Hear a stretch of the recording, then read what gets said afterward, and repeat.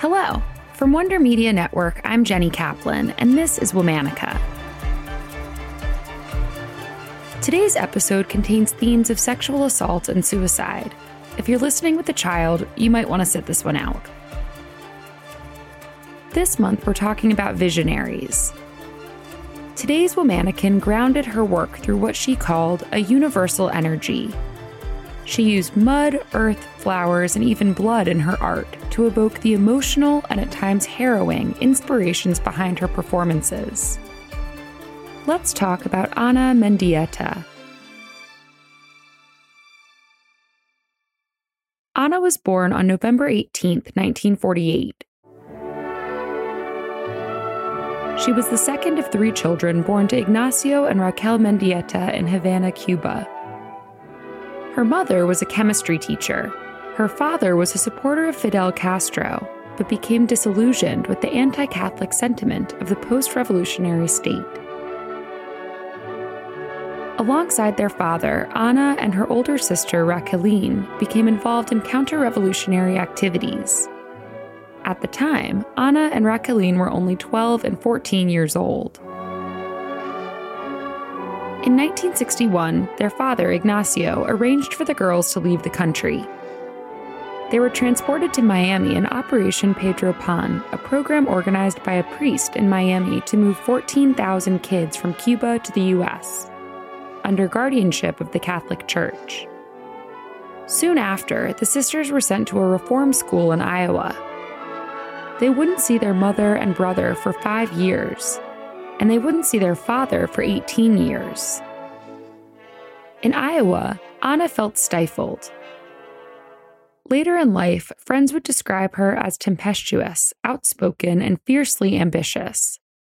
But at that time, she wasn't able to openly embody those traits. At the reform school, she was regularly punished with beatings and confinement. After they left, Anna and Raqueline spent several tumultuous years in the foster care system. Isolated from her family and from any semblance of her life in Cuba, Anna turned to art as a means of expression. She enrolled at the University of Iowa in 1969. There, she began to develop her unique style. She became interested in cross-disciplinary practice and avant-garde work. She described her work as earth-body art, as it would often blend her own figure with elemental materials like mud, rocks, flowers, and leaves. She drew inspiration from folk and occult traditions of Cuba, as well as Mexico, where she often traveled for research.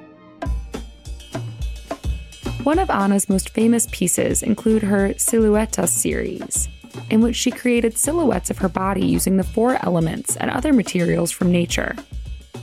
She worked on this series from her senior solo show in 1973 until 1980, just a few years before her death. Anna's work was often violent and raw, reflecting on themes of feminism, the power of female sexuality, and male sexual violence. Her first piece ruminating on these ideas was one of her most divisive and impactful, a series of performances in response to the 1973 on-campus rape and murder of a fellow university student, Sarah Ann Otten. Anna also created a series of self-portraits distorting her features by pressing her face up against glass, others where she was dripping in blood, and some with glued-on facial hair. She created a short film in which she recorded the reactions of people passing by to a puddle of pig's blood she'd spilled outside her apartment, as a way to observe people's indifference and reactions to violence. In 1977, Anna graduated with an MFA in Intermedia, which she earned under the instruction of artist Hans Breder, with whom Anna had had a 10-year-long affair.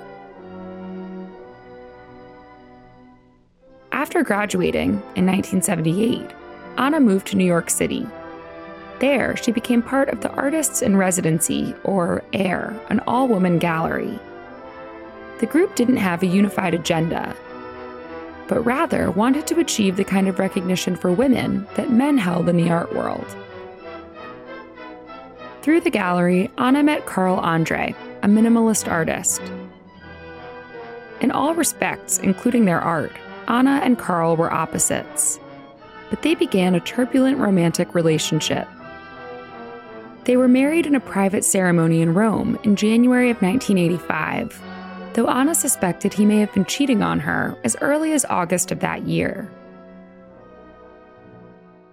But on September 8th, Anna died after falling from her 34th floor apartment window in Greenwich Village.